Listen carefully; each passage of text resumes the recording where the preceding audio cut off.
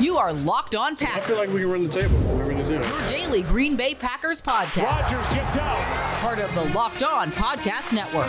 Floats it. Your team every day. Touchdown.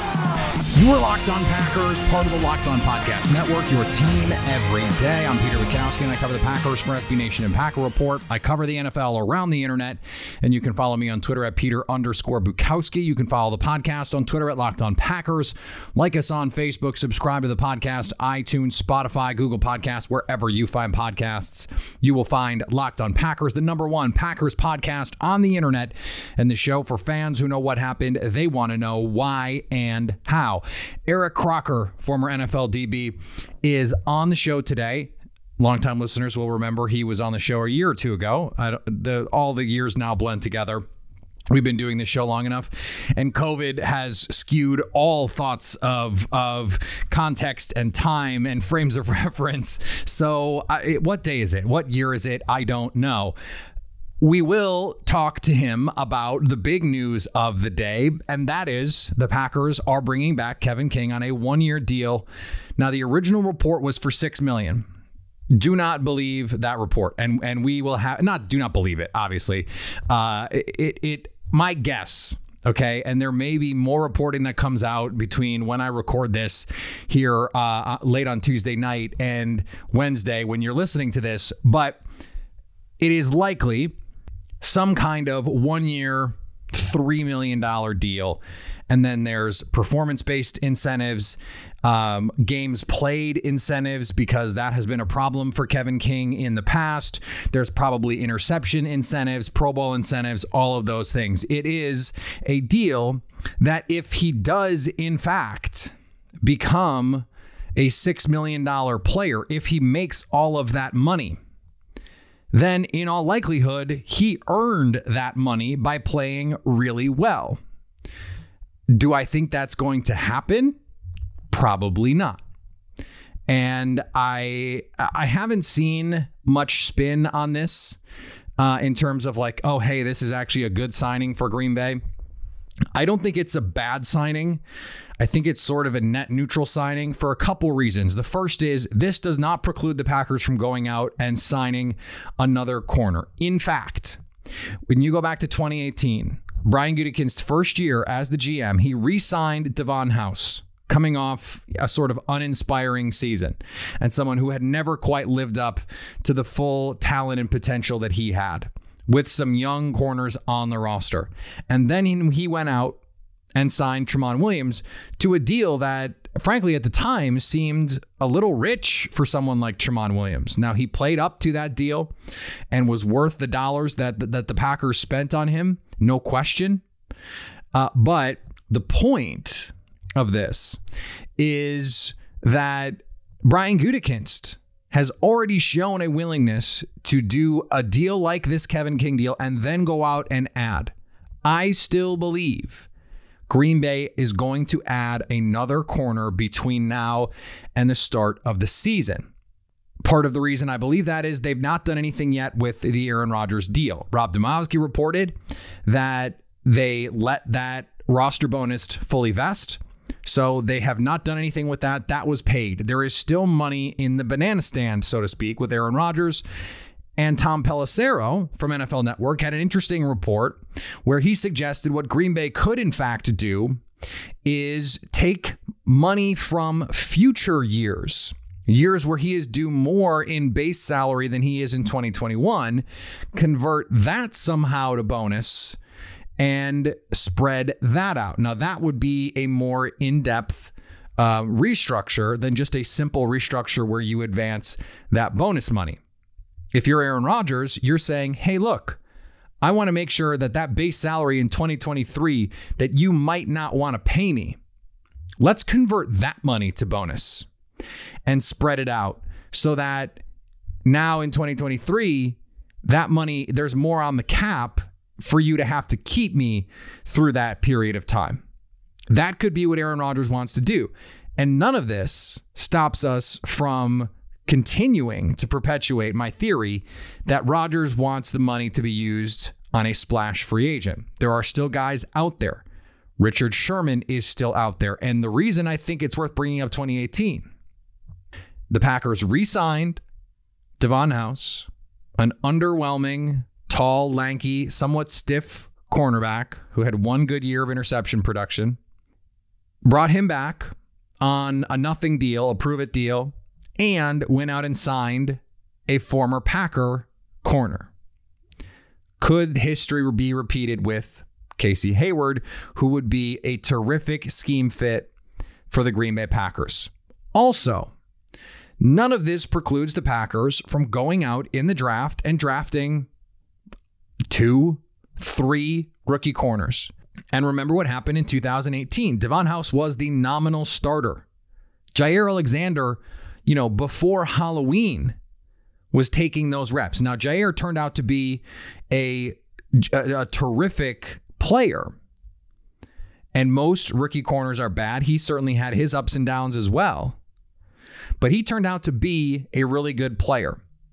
He earned those reps. Kevin King got off to a bit of a slow start in camp, but all of a sudden, he's taking reps of the guys in front of him when those guys were struggling. You go back to when that happened, Quentin Rollins, and it's not like those guys were great players, but it's not like Kevin King is a great player either. This is not, by any means, handing him the starting job. Now, it will test Matt LaFleur's notion of everyone's got to compete. But remember, when Matt LaFleur first arrived and they draft Elton Jenkins, right away in camp, he's splitting time with Lane Taylor. And Lane Taylor won that job, now continued to split times even in the games, and Lane Taylor gets hurt, but then comes back the next year and competes for a starting job again and wins that job. So then got hurt, obviously, and is now looking like he's going to move on. Matt LaFleur has a track record here of saying just because you are under contract, just because you're being paid X does not mean the starting job is yours. And Joe Barry has a blank slate on these guys. He doesn't know Kevin King from Adam. So he doesn't have loyalty to him. Now Jerry Gray knows Kevin King. But Joe Barry is theoretically going to play the guys, and you hope Matt LaFleur has emboldened him to play the guys he thinks give him the best chance to get stops. If it's not Kevin King, and it may be right away, then you have to play the other guys. If they go out and they draft a Greg Newsome or a Fatu Melifonwu or a Asante Samuel or Trill Williams or one of these guys, and they come in and they play well enough to deserve to play, then you hope that they play. Now, the other thing that this allows them to do is it allows them to wait, if they want, on corner. Even though he is not, by any means a stabilizing force in the secondary, he's probably going to play early on. So if you have someone that you love, like Trevon Merrick from TCU, who's going to play safety, he can play in the slot, you don't have to keep Chandon Sullivan. And frankly, you don't have to keep Kevin King. We don't know what this deal looks like, but Chandon Sullivan is on a right of first refusal tender. They can move on from Chandon Sullivan if they get some guys they like in the draft or another player becomes available. There's no money allocated to him guaranteed. It's not like a franchise tag where that money is the cap. That is what the number is. And we don't know what King's number is in 2021, but presumably it's much lower than that $6 million figure. And it may all be contingent on him making the team. I mean, that's not crazy. Or it could be the kind of thing where he has some veteran minimum base salary. He's got some, $1.5 million base salary, and, it's guaranteed if he makes the roster, and then there's all these roster bonuses. Well, what if he doesn't make the final 53? Then you don't, no harm, no foul. We don't know. Now, what we do know is Kevin King's not a very good football player right now. I went back and looked at coverage grades from Pro Football Focus among corners who had at least 200 snaps in these seasons. In 2017, he was 123 out of 131. Okay, he's a rookie. 2018, when he started off the season pretty strong before getting hurt, 88th out of 135. 2019, 69th, nice, out of 138. And last year, 98 out of 141. He is a below average cornerback. Now, there's 141 players. If every team, you divide that by 32 because you have 2 starting boundary corners, he's still a below replacement level starter. If we think, okay, the top 64 guys are starting caliber players, that's not great. And if you expand it and say, okay, well, every team really needs 3, then you go 96. Well, last year, he was a backup caliber player. 2018, he was borderline. And 2017, he was a backup. And by the way, in 2017, he was a backup. So I don't think this really changes anything about how Green Bay approaches their offseason. The last thing I want to say about this before we get to Croc is it should be mentioned that his teammates are very happy that he's back and publicly supported him on social media.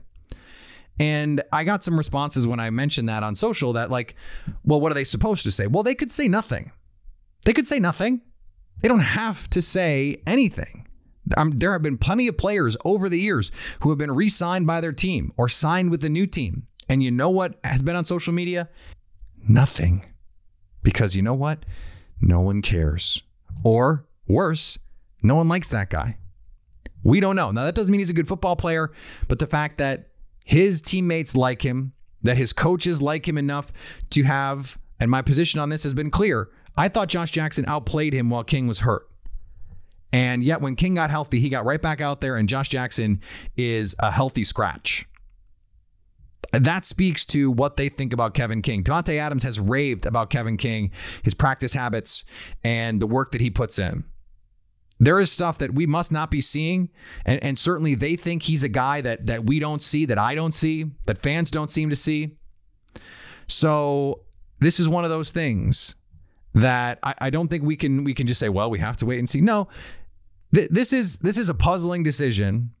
Now, on the other hand, when we see the final numbers, my guess is what we will see is a team that protected itself. That if he earns all those $6 million, it's because he played well and he deserved that money.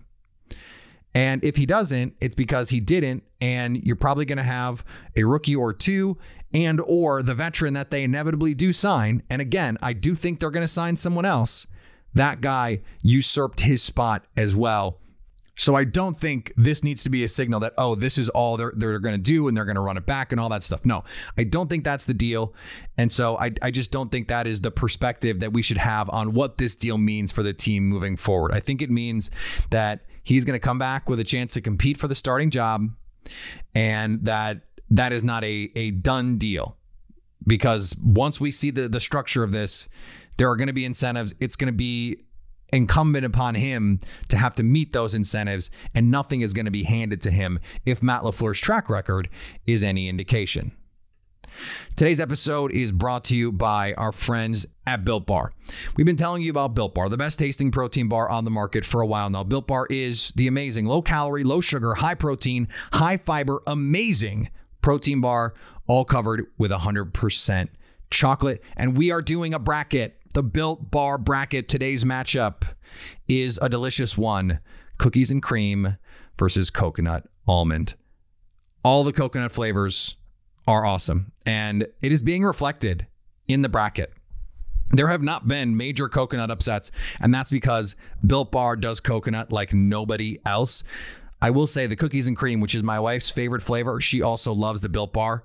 So This is a tough one for me. If you want to have your voice be heard on this, go to BuiltBar.com or go to Built_bar on Twitter and let us know. Remember to use the promo code LOCKED15 to get 15% off your next order. That's LOCKED15 to get 15% off your next order at BuiltBar.com, and check back to see who won today's matchup and who will become the best tasting protein bar. All right, let's get to my conversation with Eric Crocker, former NFL defensive back, also played in the AFL. You can follow him on Twitter at Eric_Crocker. Croc, thanks for coming on Locked On Packers. Yeah, man. Thanks for having me on. Appreciate you guys having me on. Anytime I feel like I'm behind enemy lines right now. Well, it maybe like a year ago that would have been a little bit more contentious, a little bit more on the minds of Packer fans. But I'm sure as soon as the season starts and the 49ers are good again, we'll be right back at it. So don't worry about that part of it. I wanted to have you on because Green Bay is very much in the market for corners. Even before they re-signed Kevin King, there were reports that they were looking at some of the mid-level corners in this free agency class. And I did prep you a little bit before we came on and said, hey, we weren't going to talk about Kevin King because I thought he was going to be out the door, and he's back. So can you just sort of serendipitous, I wrote a piece early or in the middle of the season about, hey, explain to me what Kevin King is doing on this play. And you were sort of like, I don't know. Can you just give me your impressions of his play and his progress from college? Because I know you watched him as a prospect as well. So there's two sides to this. It's one, kind of how I evaluated him coming out. And then, and we'll get into kind of what I look for in cornerbacks. But you have to understand, like, how to play to your help. Or, how to limit, like, where your limitations are. You have to figure out a way to kind of, like, disguise them or hide them a little bit of one night, like make it as not as much of a weakness. So when Kevin King was coming out, everybody was really high on him. And I think people get blown away by, 6'3", 200 pounds, like this long athletic cornerback. And me, like, I don't care about any of that. My main thing is, can this guy cover? And a lot of times when you have guys his size, their movements at times are just a little too long. Now, if you are someone like Kevin King and you're that long body type, excuse me, the one thing that you have to make sure that you do is have really good anticipation. So when you look at a guy like Richard Sherman, right? Like, Richard Sherman, he's a decent athlete. I think people kind of downplay how athletic he was. Like, he ran at the combine, like in the 4.5s, but he's not like as bad as an athlete as people try to make it seem. Well, in his prime.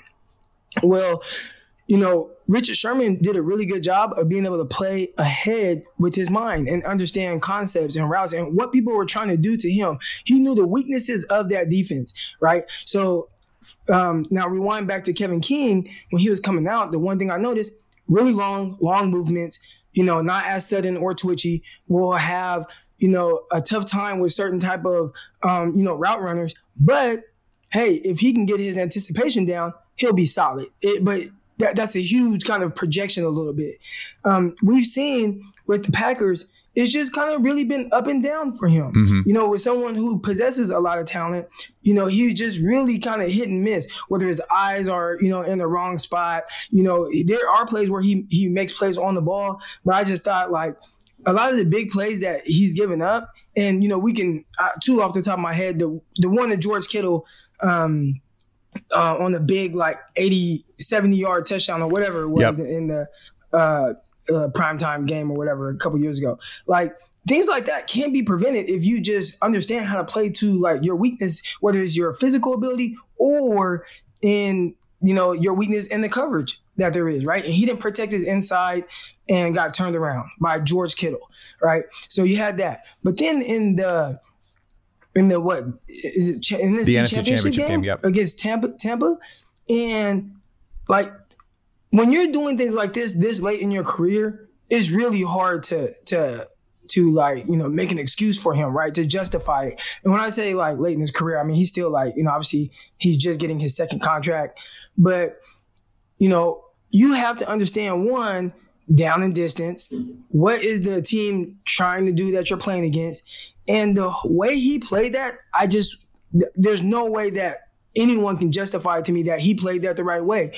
One, I feel like they either had no timeouts or one timeout, and we're talking about really late in the second half. And, so either no timeouts or one timeout. And he let Scotty Miller, or whatever, Miller. Yep, Scotty Miller. The little receiver, from Tampa, get outside. That should have never happened. Should have never been able to get outside of you, because at the end of the day, you want to protect the boundary, right? Like, you want to make sure, like, he can't catch the ball, get out of bounds, and get in better field goal range. So not only did he not protect his outside leverage, but he let the guy get on top of him to where, like, he had no idea where he was. Scotty Miller got into his blind spot. And once he got into his blind spot, It's like now I'm just kind of guessing, and he's keying the quarterback way too much. Forget the quarterback right now. Like you have this guy running vertical on you, and you have no idea where he's at. I would expect things like that from a rookie, not by somebody going into, about to enter his 5th year. Like we can't, like those things can't happen. So I'm pretty sure if I've noticed it on, a few different occasions, I bet Packer fans notice it far more than even I do, because you got to watch him every week. So with him, I had more kind of issues with just his movement skills, and I didn't necessarily care too much for him when he was coming out. And then now, if you're not getting the mental part of everything down, then you're just going to be really inconsistent. He's going to make some plays because he's an athlete, but then there's going to be other times where he just gives up stuff, and you guys are going to be like, what the heck just happened? Well, there's been a lot of that over the last 4 years, so you're dead on there. So let's talk about this scheme change that the Packers are making. They're bringing in Joe Barry, presumably to try and bring in more of these Vic Fangio concepts, something that the 49ers were running for a while, and giving the Packers problems in playoff games with a lot of the too high safety, the pre-snap disguise, but they're in zone coverage most of the time. So if you were just going to put together traits of a corner who's going to succeed in this style of defense, what does that corner look like? Was it Kyle Fuller, the one that just was released by the Bears? Kyle Fuller. Yeah, Kyle Fuller. I know they're brothers. I just get them mixed up all the time. He's excellent. That type of body style, that type of, ability to react. If you go back to the 49ers, even when they were really good with, Fangio in that time, the corners weren't these big physical, imposing cornerbacks. You had Terrell Brown, who was probably like 5'10", 190. And then on the other side of him, you had like Tremaine Brock, who, he's maybe 5'10", 190. Like they weren't these big guys, but they were guys who could play off coverage, have really good feet, be able to read and react. And the same thing that their eyes are seeing, their body's able to catch up to that and react. And they were able to make plays on the ball. Like they weren't these big physical guys, because a lot of times guys like that aren't as good playing off coverage. You can look at Richard Sherman and people are like, oh, he's a zone corner. But if you watch how Seattle played and how Sherman played a lot with the 49ers, they play a lot of press at the line of scrimmage. So, yeah, they're responsible for an entire third, but they're able to play it more from a press standpoint. And that helps a guy with those longer movements like that. So Kevin King, them signing Kevin King and asking him to play in that type of defense, it doesn't necessarily make sense to me. He's not typically the type of corner I would go after to play in that style of defense, unless maybe I'm missing something, and maybe he is better like mentally. Because the one thing, if you're playing off with a long guy like that, he better be really good with what he's seeing, his eyes and his anticipation. Because if he's wrong, then he's going to be really wrong, because he's not going to be able to react to him kind of messing up. He's not going to be able to just play out there and react. Like he doesn't have those type of movement skills from what I've seen. That's one thing that I'm wondering about with this draft class, because there are a lot of big, long press corners in this draft. And I don't know that that's necessarily the way that Green Bay wants to go. I look at someone like Asante Samuel Jr., and he is undersized based on what Green Bay normally wants. 5'10", flat, 180. Didn't put together, any sort of outstanding numbers. But you look at him on the field, his ability to read and react, his ability to, whether it's, cover 3, cover 4, they play some cover 6 at Florida State, and key the quarterback, could be the kind of thing where they go, yeah, well, let's just hang our profile. This guy can play for us. What do you see with Asante Samuel Jr.? Yeah, so somebody with his skill set, I think he'd be perfect. I had some questions with Asante Samuel when I initially dove into his film, and I'm like, well, they're only playing him to the field. He's not playing much boundary at all. When they got inside, I was watching Clemson from 2019, and they got inside the 10-yard line, they would take him out completely. And I'm like, man, what the heck? Like, to me, it's like, oh, he's screaming nickel. Like, he's a nickel guy. But then as I continued to watch more games, even from that year and going into 2020, I'm like, oh, man, he's much more than just a nickel. He is able to play, field or boundary. They play him a lot in the red zone. I thought he competed at the high point with bigger receivers. But, to answer your question about like the style in which he plays, he fits that. Like, the one thing that jumped out to me, there was one play near the end zone where he just was really just reacting. It wasn't like, I talked about like longer guys having to have better anticipation. There was no anticipation with this. It was just, you're running at me, I'm off, and I'm just going to react. So a guy gave him like a double move, and he stepped this way, stepped that way, and was able to, squeeze the receiver and close. And a lot of people, they might not think anything of that. But to me, I look at plays like that and I'm like, oh man, he really trusts his feet. He really trusts his ability to read and react a guy in the open field. Like that's tough to do. So, when I think of a coverage like that, or a defense like that where he would play, primarily, off coverage with too high safety, I think he's somebody that's perfect like that. And he's physical. I thought he was one of the best tackling cornerbacks in this class, if not the best.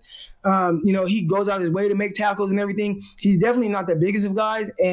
But I think the Packers of all people, fan bases, organization, they'll probably tell you, hey, look, we have this guy who's probably barely 5'10", but he's one of the best corners in this league, and we can play him and line him up all over. So the height, that doesn't. If you can cover, you can cover. And I think when you look at Asante Samuel, I think him playing some nickel there, like that's just added value. But definitely, depending on the scheme, you can put him on the ice outside as well.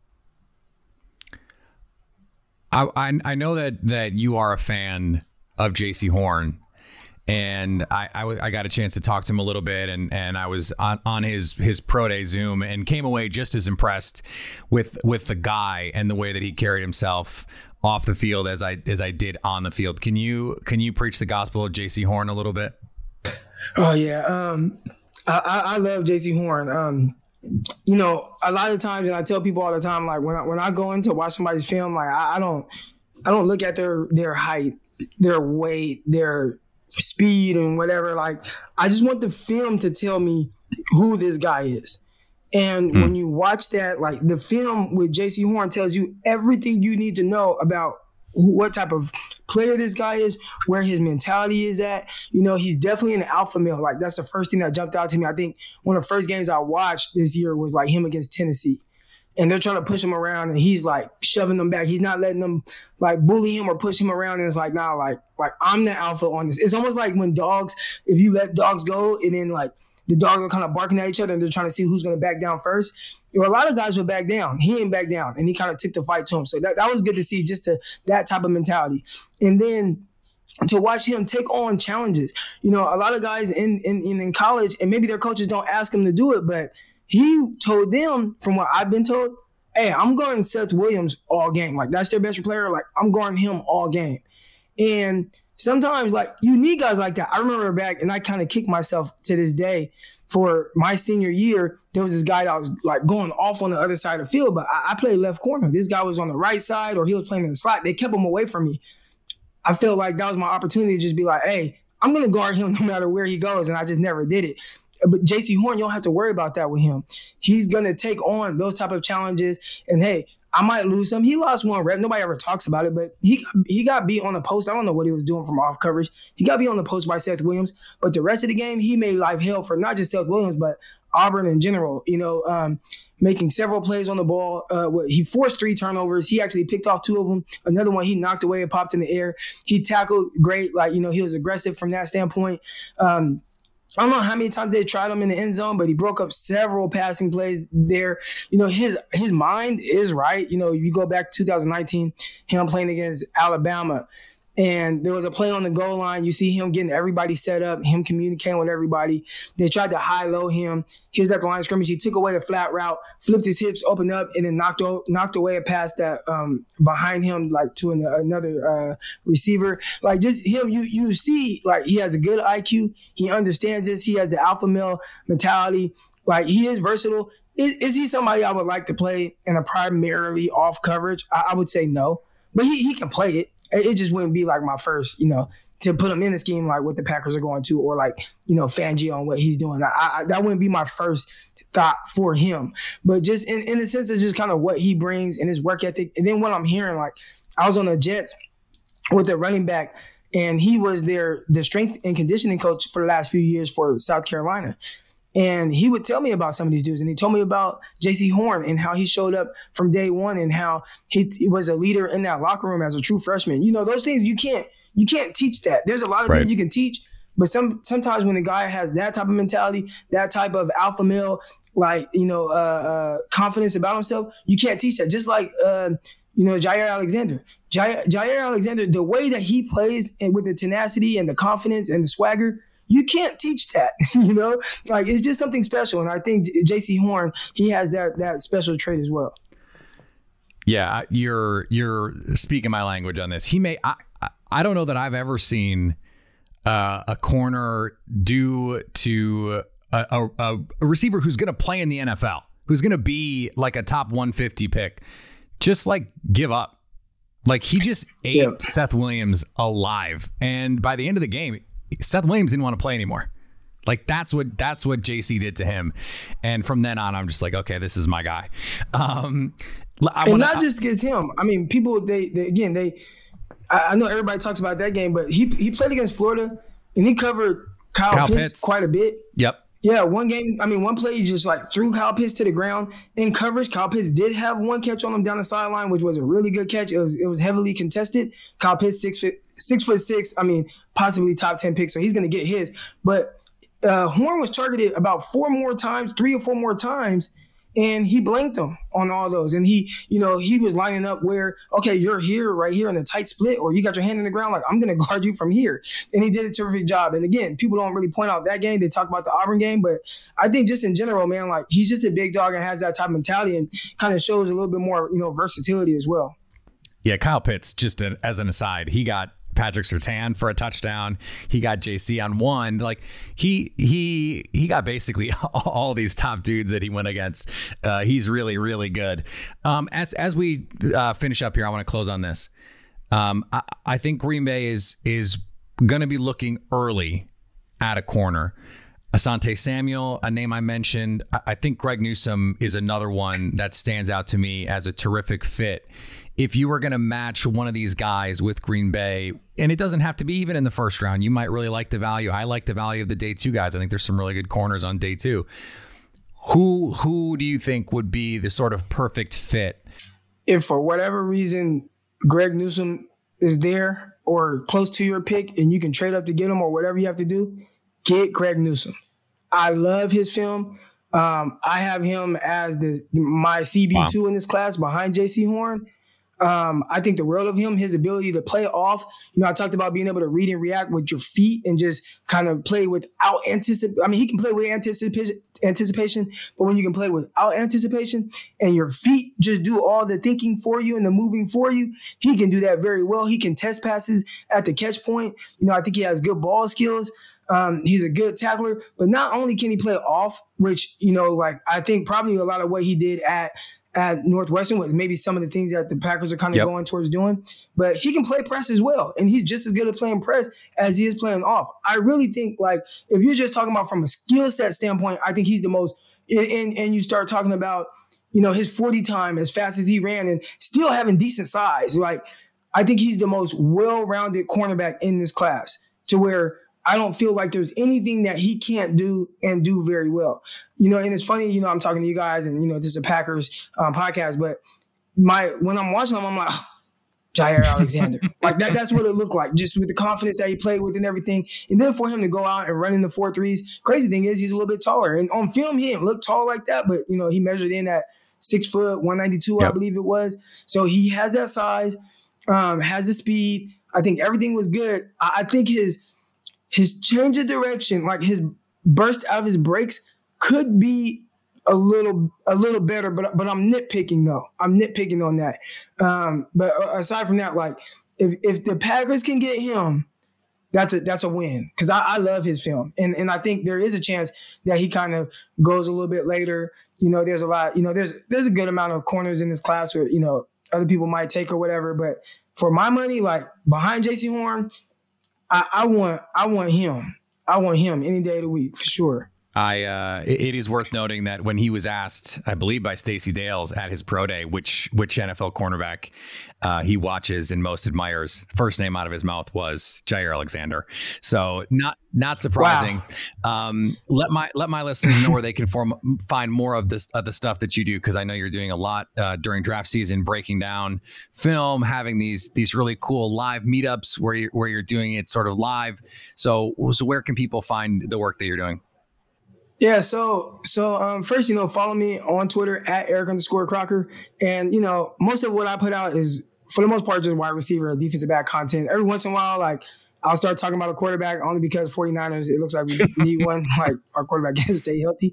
But aside from that, like, more, wide receiver, defensive back stuff. I have a Patreon account, which, like, I think is worth it to sign up for that. All these like defensive backs I'm talking about right now, like there's full-on breakdowns about them. Like Greg Newsome, he has like a 12-minute, video breaking down like his strengths, areas where he can improve, the things I like, and a lot of things I'm talking about, you'll be able to get like a visual evidence of that on him. Asante Samuel, Patrick Surtain, JC Horn. I have teach tape videos that I put out, like. All those things are all on there. I talk about receivers on there as well, like, and I'll post teach tape stuff. So patreon.com/CrocTalk. That's where you guys can find that. And then I have the Crocker Report, crockerreport.com, where we, it's a team of us and like a lot of great draft content on there as well. Very knowledgeable guys. So those are all the places you guys can find me, man. But yeah, shoot me a follow.